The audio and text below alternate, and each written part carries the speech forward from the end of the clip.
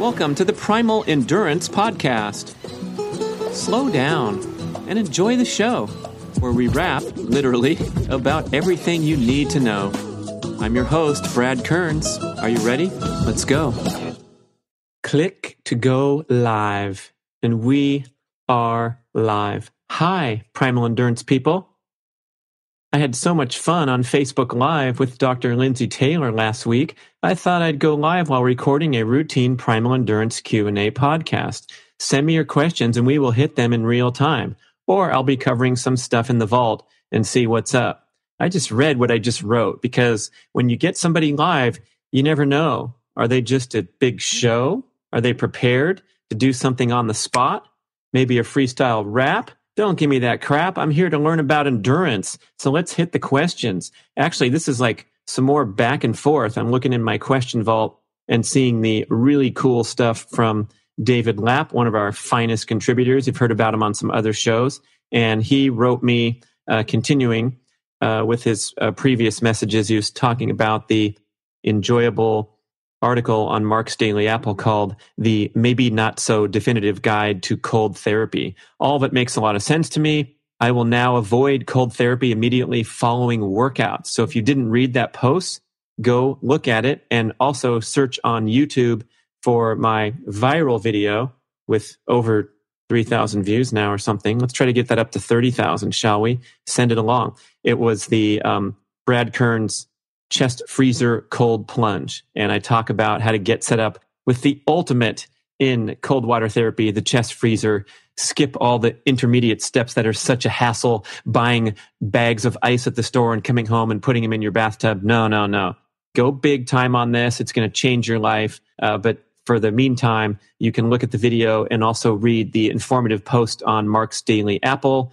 We worked very hard on this and pulled up a bunch of research, but cold therapy is really hot stuff now. Okay, so one of the points that came out of the article and the research is that for many years, we've had a mistaken notion about how to best use cold therapy. In particular, it may not be a great idea to jump into cold water or cold chamber, whatever you have, right after workouts, because when you interrupt that inflammatory process, that elevated body temperature after workout, you could compromise some of the intended effects, some of the intended training adaptations that occur when you allow the inflammatory process to play out and force your body to recalibrate to homeostasis after you've done a workout that puts you in that inflamed, elevated body temperature state. So very interesting. And here's the thing.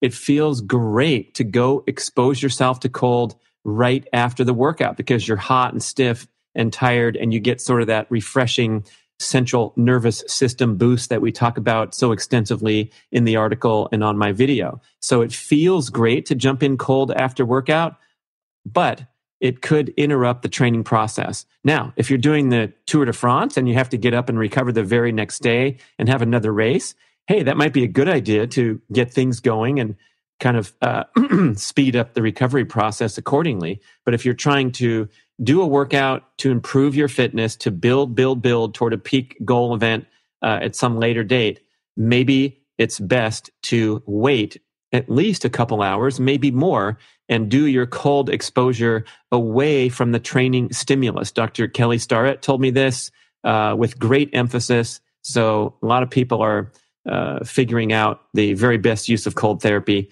not necessarily what we've always thought it was. Oh my gosh, I remember coming back from evening adult league basketball games in the winter, and I'm way over my head with these young guys. I'm trying to just stay in shape. I never was a basketball player, but I loved it. I was coaching my son's team, so I wanted to mix it up myself. Instead of dominating those 5th and 6th graders, it was actually a suggestion by my son that I join my own league so that I could quit embarrassing him with my incredible midair fakes and moves while I'm playing in the scrimmage time with the 5th graders. So I did have a lot of fun there. But man, my legs would just be aching on fire after these basketball games. It's so different from being in shape for endurance. There's nothing like being in basketball shape. And so I'd go into the swimming pool next door, unheated wintertime swimming pool, water temperature in the 40s, And I'd put my legs in there. I'd wear a parka on top because it was so cold, and then get my legs in there. And I'd get out, and my legs felt like, they felt brand new, like someone else's. There was none of that pain sensation anymore. But this is exactly what we're talking about, where we're trying to get fitter and allow that inflammation to play out. When you expose yourself to cold right after workouts, you also interfere with lymphatic function. The lymphatic system, along with the blood circulation system, is trying to remove toxins from damaged tissues. And when you freeze up, the lymphatic system stops working as well. So interesting stuff. Read more about it. And David Lapp also writes about the other commentary that was thrown in there, where some of these cutting edge athletes and trainers are reconsidering a lot of other therapeutic elements of the recovery process, including foam rolling, including massage, including stretching itself. In other words, they want to feel tight and stiff after workouts. And there's a philosophy that maybe when you lay down and roll out all the muscles that you just worked, you could be unwinding some of the intended benefits of the workout. McNaughton said this, and he was quoted in the Cold Therapy article. Now, we got to get a little bit of clarification here, because if you have tight spots, potential areas of injury that you've been fighting with for a long time, I'm going to advocate that the lacrosse ball and the foam rolling and all that stuff is going to be helpful and help you keep away from those negative spirals where everyone knows what it's like to develop that IT band syndrome, where it gets a little tight and then a little worse and then a little worse. And then you're feeling it during just normal everyday life instead of just during workouts. And the rollers are known to have a great benefit to kind of unwind those adhesions and keep you out of trouble. And that was, now I'm looking at my written response saying the same kind of stuff. So just riffing on it here. But the other thing that I wanted to point out was, if you're one of these athletes that is needing 45 minutes of rollout every single night just to keep your back loose, or just to keep those quads and that IT band from blowing up, then I'm going to speculate that we have a problem. We have an overtraining or a chronic exercise pattern, where if you're constantly stiff and sore and needing all these therapeutics like massage therapy once, twice, 3 times a week. I'm not saying a lot of people in this category, but people are rolling out every single night and constantly battling stiffness and tightness. That's an indication that your training program is too stressful. Maffetone said this also in the videos on the Primal Endurance Mastery course, that there shouldn't be a big need to stretch unless you're overtraining. That's paraphrasing, but it was a very interesting point where we do all these elaborate rituals that we're told to keep our body, functional. But what if we're pushing it too hard in the first place, where the muscles shouldn't need to be stretched and stretched again and stretched before and stretched during and stretched after? That means they're still damaged and still tight from previous training sessions, and that recovery or reduced training degree of difficulty is warranted. Oh, another thing about the IT band, I think I got this from Kimmy and Don, the experts with the yoga ball therapy. They have a studio in Culver City and do wonderful work there, emphasizing the different sizes of balls. And what they said was, we think about this rollout of the IT band all the time. It's like the most popular place to roll up and down on the side of your leg to loosen up the IT band. But they pointed out that the human IT band is one of the strongest areas, the strongest fascia in the body. It's capable, apparently, studies show it's capable of like pulling a truck. It can pull 2,000 pounds of force. It can handle that much force. So the idea is that rolling that thing out is never going to really get it done, because it's so tight and so densely wound with the fibers that you're just kind of fighting a losing battle there. And there's no need to try to loosen that thing up. It's designed to be super taut and tense. However, when we experience those difficulties in that problem area, what you really want to strive to do is break up the adhesions between the IT band and the nearby quadriceps muscle or the hamstring muscle on the backside. And so when those things kind of get tight and tense and dense, what's happening is you're creating the problem because the muscles aren't working well. They're not firing properly, and everything's getting to be a real tight spot, a problem spot. So when you're working the IT band, work on the edges where you're really working the quad/IT band adhesion rather than straight up and down and back and forth on this super taut band. Interesting. All right. Here's more from Lap. He says, I first started MAF training after reading Maffetone's book about 3 years ago. I thought I was in pretty good shape. I decided to add 5 heartbeats to get up to 138. And then I listened to you guys on a podcast and Dr. Mark Cucuzella as well, recommending that there's not that big need to constantly push up to the highest possible advocated heart rate or bargain for adding those 5 beats. And so he put it back down to 130. Yesterday, David writes, I did a run at an average heart rate of 122. 3 years ago on the same run at the same speed, I could not keep it under 140 without lots of walking. This is a great thing. I'm choosing now to run most of the time well below my MAF, except for hills where I slow down or walk to keep it right under MAF. I know it's frustrating for many of your listeners, and it was for me too, but I find it much more relaxing to run well below my MAF, and I'm running at least as fast as a few years ago.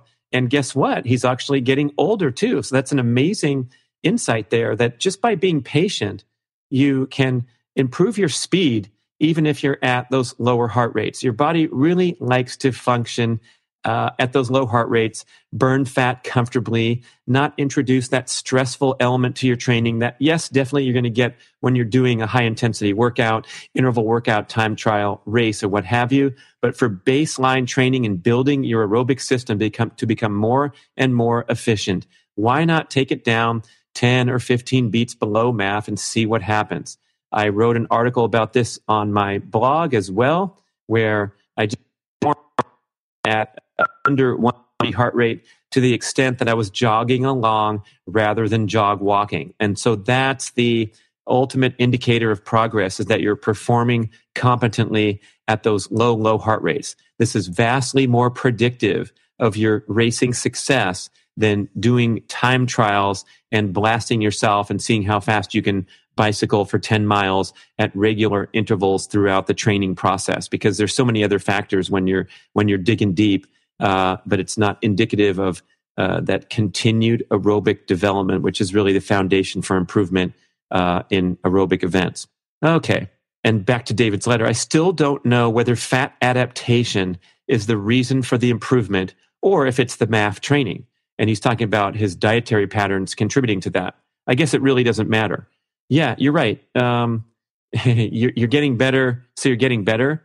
But with all the research coming, and especially the great work intensely and chronicled in detail by Dr. Peter Attia and Sami Inkinen, where you can look on their blogs. I think Attia's is called eatingacademy.com, or you can just find him on Google, and then SamiInkinen.com, where they went into laboratory and pedaled at a certain exact wattage output on the bicycle, an exact energy output that was quantified, and then measured the ratio of different fuels that they're burning during the effort and transitioning over a very short time, relatively short time of 6 weeks or something like that. They go from burning mostly carbohydrate to burning mostly fat. An absolute flip-flop of the fuel substrate utilization is the fancy word to talk about what percentage of carbs or percentage of fat they're burning. And so the idea of being able to do that through dietary transformation, irrespective of training differences and doing longer runs or doing something else to become fat adapted, that's pretty powerful stuff. And Sami writes about how he indeed did not change his training. He just changed his diet and then altered this figure that he calls the theoretical time to bonk. And what that means is if you continued at that comfortable pace of 200 watts for a fit athlete like Sami, that's cruising along at perhaps 15, 16, 17 miles an hour on the flat road. So it's a pace that he could carry on for a long time. But monitoring that substrate utilization, figuring out how many calories of glucose per minute or per hour he's burning, they can calculate when he would run out of energy, assuming he's not taking any back for the purposes of the experiment. He's not ingesting any. So his theoretical time to bonk when he was a sugar burner was 5.6 hours, something like that. You can read about it in Primal Endurance or on his website. And when he became a fat adapted athlete, through that dietary transformation of getting rid of sugars and grains. He changed his theoretical time to bonk from 5.6 hours to 86 hours. What that meant was that he was so good at burning fat that he could theoretically carry on without needing much glucose, and he had enough glucose in storage to go for 86 hours, but only 5 hours again when he was burning up glucose at a high rate. So that has a profound impact on all your workouts, your ability to recover from workouts. And as we talk about a little bit in the Keto Reset diet, even an explosive power strength athlete will have a wonderful advantage because they are burning less sugar on the stair climb up to the gym. They're burning less sugar during the warm up on the exercise bike. And all those great things are clicking in so that they can recover faster afterward because they're not just blasting all the sugar. Interesting stuff. Now, let's get to another person. Had great commentary from David. Thank you so much. Oh, sorry, has another couple lines. I followed your recent green smoothie morning routine with great interest. Been doing that some. Some days I'm just not hungry and I don't eat until after my morning workout, which is usually a 2-hour bike ride or a long swim in the pool. And I'm not hungry. So in other words, just mixing in that experiment that I've been talking about on a lot of shows where some days I'll start with a super nutrition morning green smoothie. You can look up that on YouTube as well. Get that puppy viral. Talking about all the different agents I put in there to help with athletic peak performance and recovery, especially as an old guy trying to do young guy stuff. So I'm a great advocate of that. And then other days you get those wonderful benefits of fasting and having the enhanced cellular repair. They call it autophagy, and just getting better and better and more refined at fat burning because you're not constantly consuming food. Also really enjoying the increasingly prominent research of Dr. Sachin Panda down at UC San Diego with time-restricted eating and the digestive circadian rhythm. And his big takeaway points are that you should eat in a minimum time window of 12 hours. So you should get all your eating done in 12 hours and not be eating outside of a 12-hour window corresponding with your wake and sleep cycles. And this is any type of xenobiotic substance that's ingested. So it doesn't have to be caloric. When you take your first sip of coffee at 6:30 in the morning, or even an herbal tea, or swallow a vitamin pill, anything that turns on the digestive system also turns on your digestive circadian clock. And we want that thing to turn off to facilitate a good night's sleep and insulin sensitivity and all these benefits. We want that thing to turn off maximum of 12 hours later. Okay? So striving to keep your caloric ingestion and your substance ingestion inside a window of 12 hours, that's the minimum objective. And of course, having these 16-hour fasting periods, more narrow eating window has been shown to deliver a lot of metabolic benefits as well. So if you don't eat your first meal till 12 noon, and then you stop eating at 8 p.m., you're achieving a 16-hour fast, and your time-restricted eating window is well under the minimum objective of 12 hours. Okay, so I hope I'm not confusing you with throwing these backwards and forwards, 16-hour fast, 8-hour eating window. But the main thing is to be cognizant of the fact that if you had a sip of coffee at 6:30 a.m., that means ideally you will stop ingesting anything except water by 6:30 p.m. Oh, all of a sudden, a whole bunch of people are getting a light bulb turned on going, whoa, I actually don't do that because I do have a little sip of coffee and then I have 2 squares of dark chocolate at 9:30 every night. And wow, that's way outside of the 12-hour feeding window. So just something to pay attention to. Seemingly has a lot of health benefits, especially for people that are trying to drop excess body fat. If you tighten up those eating windows, Dr. Panda's research with the rats is showing profound improvement in metabolic function simply by tightening up the eating window, not eating any fewer calories or changing diet in any other way. It's that we want our digestive systems to turn off at night so we can engage in cellular repair, hormonal restoration. And when we're throwing food down late into those evening hours, we're messing with it. Interesting. And also on the morning side, Dr. Panda's talking about how if you do wake up the digestive system, again, doesn't have to be calories. It could be herbal tea, coffee, whatever.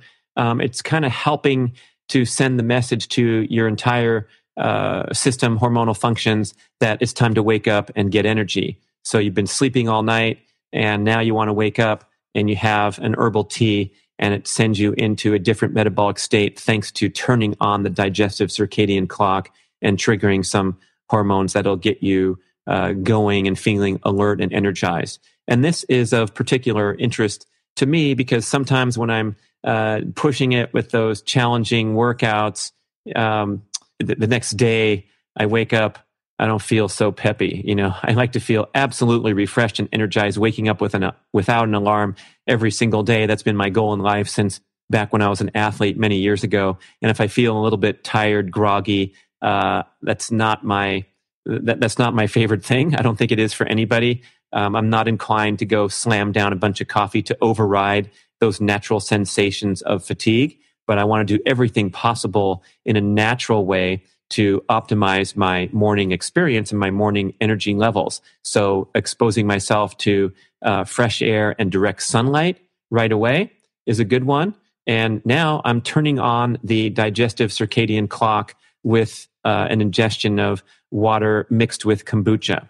So if it's just water, this is outside of the rules of that 12-hour window because water is not xenobiotic. It's part of the body, and it will not count toward this digestive circadian clock, nor will it turn on the clock in the morning. But even something as simple as herbal tea or a couple of vitamin D pills or whatever you're swallowing is enough to turn on the clock. So I've been fooling around with that where I'm always getting something in first thing in the morning, low-calorie kombucha that I make myself at home. It's super awesome, super fun. Look at some pictures on Instagram. I'm going to town on this stuff and saving all that money on the expensive kombucha that they sell in the store. And also, I didn't realize this until I got into kombucha making. That stuff you buy in the store that tastes delicious and has that nice fizz, that carbonation that gives you that soft drink fix and the beautiful, delicious flavors of many kinds, from grape to pomegranate to lemon to cherry. Those are kind of after the fact added in, the carbonation as well as the flavoring. That's why when you look at the label, it has, in many cases, a significant level of carbohydrates on that label, to the extent that some of those kombucha flavors are up there in the category of vitamin water and Gatorade and the other offensive drinks. So choose your flavors carefully. I think KeVita makes one called Lemon Cayenne that only has 5 calories per serving. So is that right? 5 grams or 5 calories? I don't know, but it's vastly lower than the other flavors that you see of KeVita, and also the other brands of kombucha are pretty sugary. But that's not part of the fermentation process. That's an after the fact adding back some sugar to make it taste good. So when you make your kombucha at home and you start with a very sweet black tea preparation where I'm putting in 6 bags of black tea per gallon and almost a cup of raw sugar per gallon. You taste it, it's very, very sweet. And then 11 days later, after the SCOBY works its magic, that's the growth that you put in there, the symbiotic culture of bacteria and yeast. That's why it's called SCOBY. 11 days later, you taste it and it has that interesting, distinctive kombucha taste that is not sweet at all because the SCOBY has done its job eating the caffeine and the sugar and turned it into healthy probiotics. So it's not that flavorful until you add a second fermentation of flavor where you can drip back in. I like to do lemons and limes. Maybe sometimes I'll mess around with vanilla or spicy herbal good earth tea and then let that ferment for a few days. And then I'll get a flavorful drink, but the sugar content is pretty low because I'm allowing even the new sugar to come in and ferment with the probiotics that are in there. So big difference from the store-bought stuff. Consider getting into this yourself, making your own kombucha at home. Wow, listen to all these asides on the podcast. Are we still live? Should I check? Hi cop. Hi golf bag. Okay. Back into some real training questions since I've been going off on tangents. And this one comes from Charles, 5'9", 140, 42 years old, ex-runner with a 124 half marathon. Very nice and speedy. That's 6:30s or something very, very impressive. Now, that was 7 years ago. So let's see, he was 30, 36, 35. And now I'm fully keto, been that way for 2 months. I just registered a 2.9 millimole measurement after my 7-mile run this morning. So I'm really getting back into the swing of things. I'm not in great running condition. I don't have a good base. So I do lots of walking. And on my run this morning, I was in a fasted state and my heart rate was up in the 160s the entire time. I averaged 1130 per mile and my blood glucose was 89 with ketones at 2.9. Okay, so he was burning up in the sugar burning heart rates, going slowly compared to his PR, right? So he's showing that he's out of shape. But still, with that high ketone measurement afterward. I should just mention before I even ask his question, because I don't want to confuse you guys too bad. This is from Dr. D'Agostino when I talked to him in preparation for working on the Keto Reset Diet book. He said that after you work out, if you wait whatever, an hour or 2 hours after a workout, that's commonly when you might find the highest levels of blood ketones. After Charles finished that run, the body still manufactured ketones furiously because it thinks it needs it if he's going to keep running. They don't know that he's going to stop running, so the liver's pumping out ketones because of his dietary restriction. He doesn't have a ton of readily available glucose. His blood glucose is 89, nice and low and a very healthy normal level there for a ketogenic eater, but really getting those high levels of ketones and then not using them because he stopped his run. So if he tested his ketones maybe at mile 6 of that 7-mile run, they probably would have been much lower because he was using them and burning them for fuel during the run. So let's get that distinction right about how he put up that huge number. It's the perfect circumstance of doing a depleting workout and then sitting around, of course, not eating carbs, because if you reload with carbs, then your ketones are going to shut off as well. So now he has this really interesting question. I've never run a marathon, and I figured that since I'm in ketosis, I could run forever if I go slow enough. Is this true? The marathon is 2 months away, and I have a history of just blasting my runs and getting injured. This was before I went keto. I want to run slow enough to not get hurt, but maintain my sanity and not take forever. Does ketosis protect me somewhat from injury? Does a ketone level of 2.9 mean I can run anaerobically and my ketone level can keep up with the energy demands, although I know that isn't ideal? Okay, well, that's a trippy question, isn't it, guys? The answer is no, no, and an emphatic no. You can't run forever just because you're in ketosis. Oh my gosh, good luck trying though. And this references my recent attempt.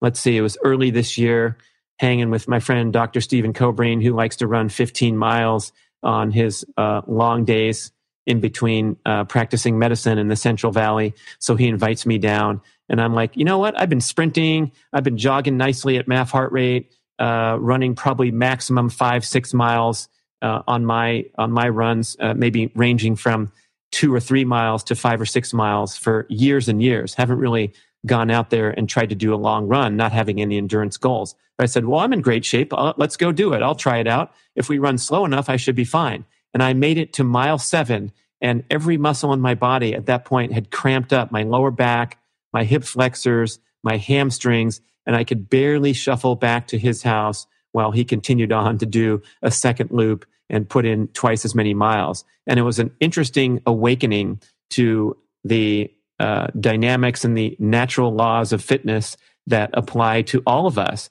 That if you haven't run 15 miles in, let's say, 15 or 20 years, if I think back, yeah, it had been about 23 years since I'd run over, let's say, 8 or 9 miles. So I had no preparation whatsoever for that. And of course, my body's not going to happen. It's not going to happen for me, even though I was very competent at sprinting and running at high speeds. Why shouldn't I be able to jog all day? Because I haven't jogged all day in a long time. So I don't care what kind of fuel's in your bloodstream, you're not going to be able to just plod along and perform magically because you're in ketosis. It has very little to do with it at that level. Of course, it helps with accessing and burning fat efficiently as you're going on preparing for sustained endurance activities. So as we just talked about in the last exchange with David Lapp's questions and comments, the dietary transformation is really going to set you up nicely for success when you're going out there and performing. But oh mercy, nothing is magic here. That does not protect you from injury, especially if you're running anaerobically, like you report with this morning run of 7 miles, going heart rate up in the 160s. That part, wow, that's interesting because if you're in ketosis, is it going to make it easier to run at those sugar-burning heart rates? Possibly so. I wonder if there's a lot of research on this. Probably not. But again, the net stress impact of doing a heart rate 160 run when you're not in shape is going to be there no matter what. So your body's going to have to recover from it afterward, probably experience some muscle soreness and all kinds of great stuff like that. But yeah, good stuff. I like that critical thinking just to investigate. And the last line I wrote was, oh, you know what? Dr. Lindsay and I will investigate this further. It's fascinating. Okay, back to Paul. Maybe we'll get a little more simple questions coming up, or just some more straightforward answers.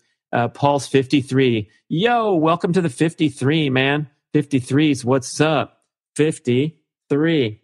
Since turning 50, I've adopted the primal endurance and MAF approach, along with a keto and primal diet. Congratulations, Paul. You are doing your best to delay the aging process that you were spinning into at an accelerated rate throughout your 20s and 40s. It's never too late to turn things around, get healthier.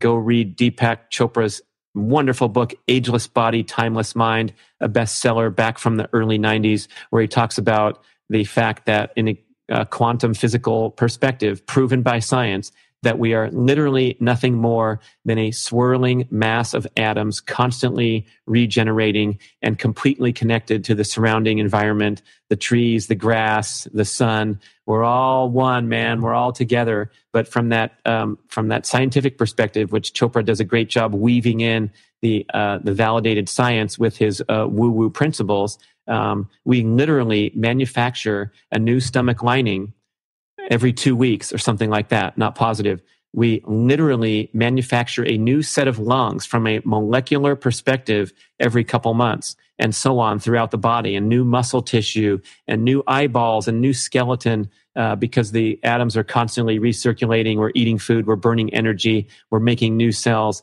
Fascinating concept. And so I reference it at this point because if we want to delay the aging process and we stop smoking today and start exercising and stop consuming the refined high polyunsaturated vegetable oils that inflict oxidative damage at the DNA level to the cells throughout your body as soon as they're ingested, you are going to do a wonderful service to yourself to delay the aging process and improve your prospects for the future, even if you've been eating that crap your whole life because you just tuned in Facebook Live and found out that stuff's bad for you. Yeah. Anyway, guess what? Paul recently had his telomeres tested. The telomeres are the little extensions on the cell that science is now showing can be examined under a microscope, and the length of your telomeres is highly predictive of your lifespan. So if you have nice long telomeres, little tails sticking out that you can see in the microscope, it looks like things are good and you haven't sustained a lot of damage or accelerated cell division that happens when we're engaged in adverse lifestyle practices like eating bad food, overtraining, not exercising enough, having too much stress, and the cells are suffering accordingly. And now you have a measurement stick to measure it. So this is the breaking science of biotesting.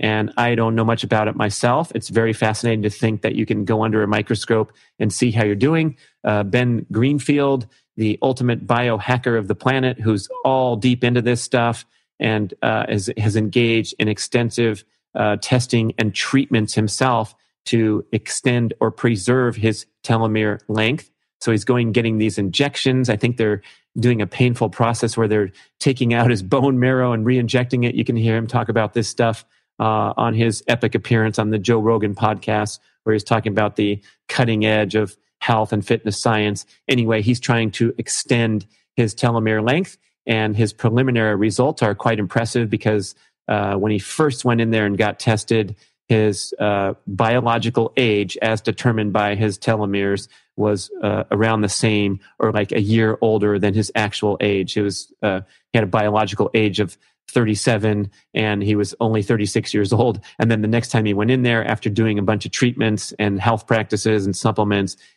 his biological age was revealed to be 20 instead of 37. Pretty cool stuff.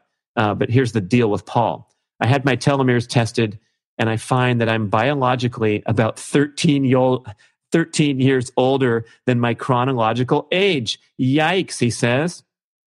Do you or other former black holers have any experience with telomere testing?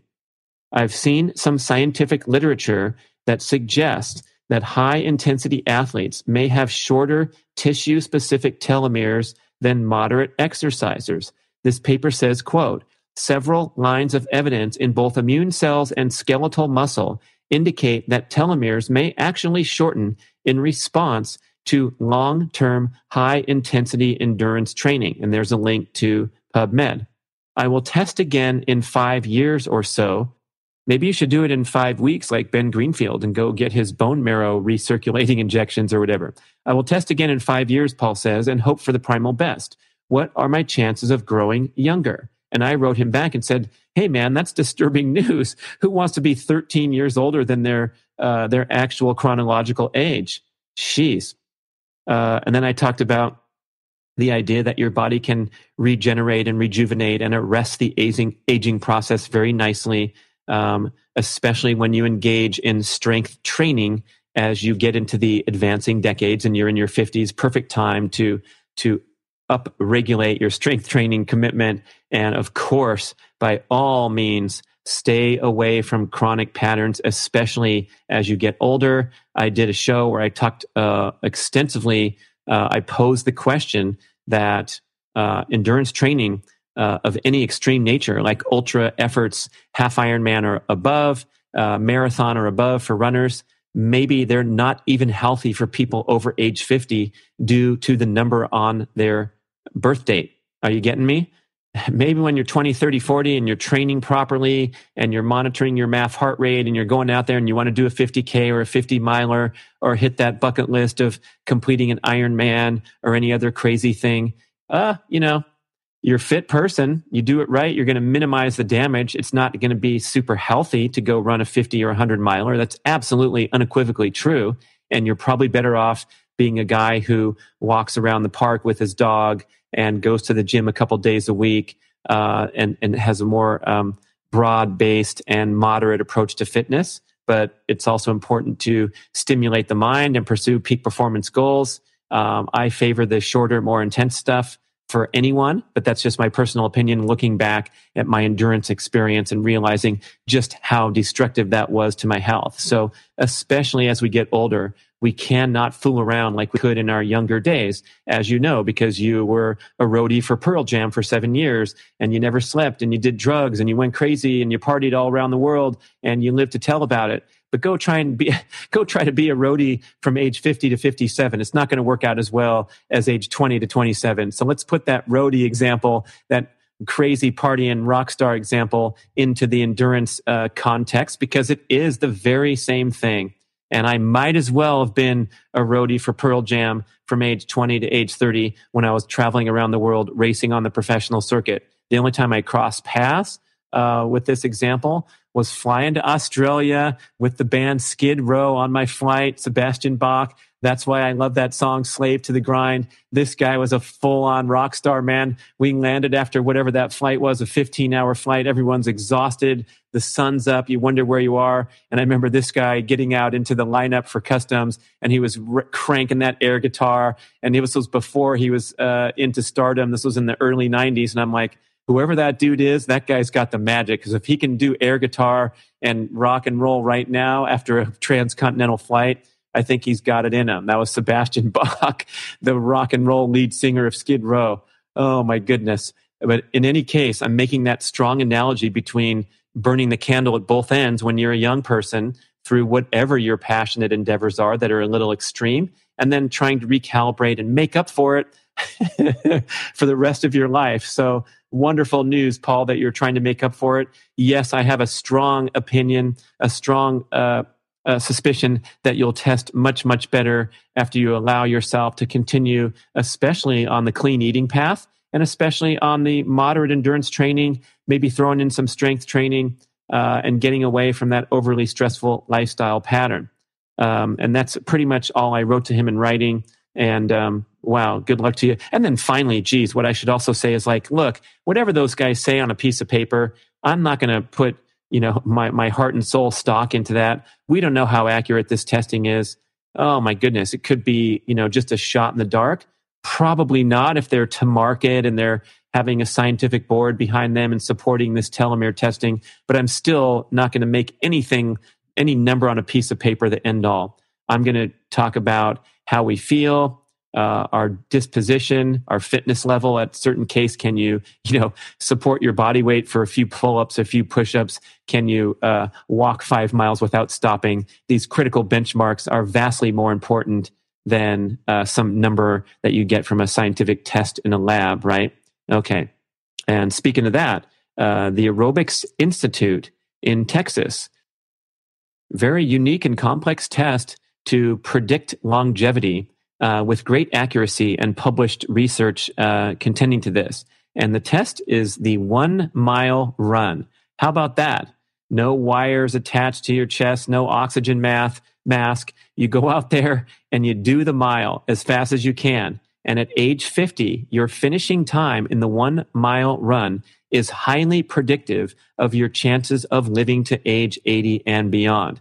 And the benchmarks that they mentioned in the research study from the Aerobics Institute in Dallas, Texas, is that if you're a male and you can break 8 minutes in the mile at age 50, and if you're a female and you can break 9 minutes in the mile at age 50, you are in the top percentile with excellent longevity prospects.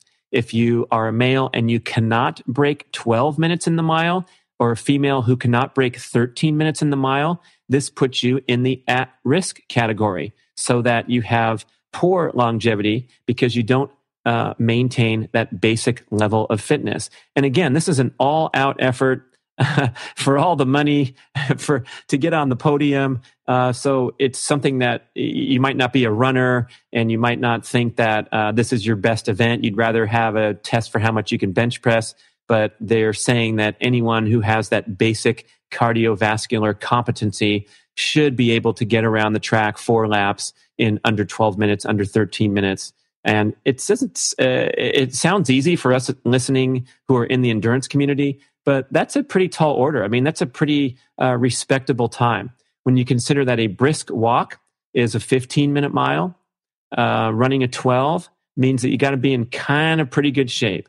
I'll bet you most people who can finish the ladies boot camp class and the Roomba dance class can probably go bang out a 13-minute mile at age 50. So anyone who has a minimal commitment to gym classes or fitness, getting out there and doing their walks, especially, of course, if you're a jogger or you're a performer in the endurance scene, this is going to be a piece of cake. But wow, it's nice to know that the mile run is right up there as one of the ultimate predictors of longevity, better than the blood testing or the genetic testing or the telomere length testing, or at least in concert with that. So Paul can take stock in the fact that even if he was overdoing it in his 20s through 40s, he established a fantastic fitness base that lasts for a lifetime. And then he can leverage that over the next 20 or 30 or 40 years, where he's doing things that are more sensible. How's that, everybody? Thanks for listening. And I will throw this at you again. Maybe I'll give you a warning next time so we can get more questions popping up. Talk to you soon.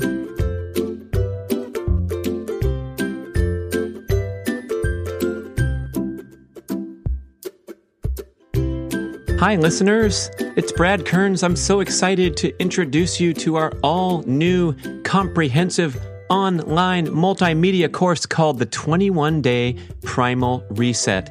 This is everything you need to go step by step into a lifestyle transformation and go primal, go all in, Make the commitment. We are here with an amazing online course with over 60 videos taking you through step-by-step daily challenges in the areas of diet, exercise, and lifestyle. You also get to download an assortment of print and audio materials. We have an awesome app that helps you engage with the community while you're doing your 21-day reset, daily inspirational emails, keeping you focused, giving you tips and tricks. We have shopping list PDFs. Oh, it's a great collection of items all on the login portal. As soon as you register, instant and lifetime access, everything you need. What a great gift to give someone, family, friend, loved one that you want to share the gift of primal living with. And even if you're an expert long term, what a great way to kind of tune up and get that reset going, build some momentum if your goals are reducing excess body fat,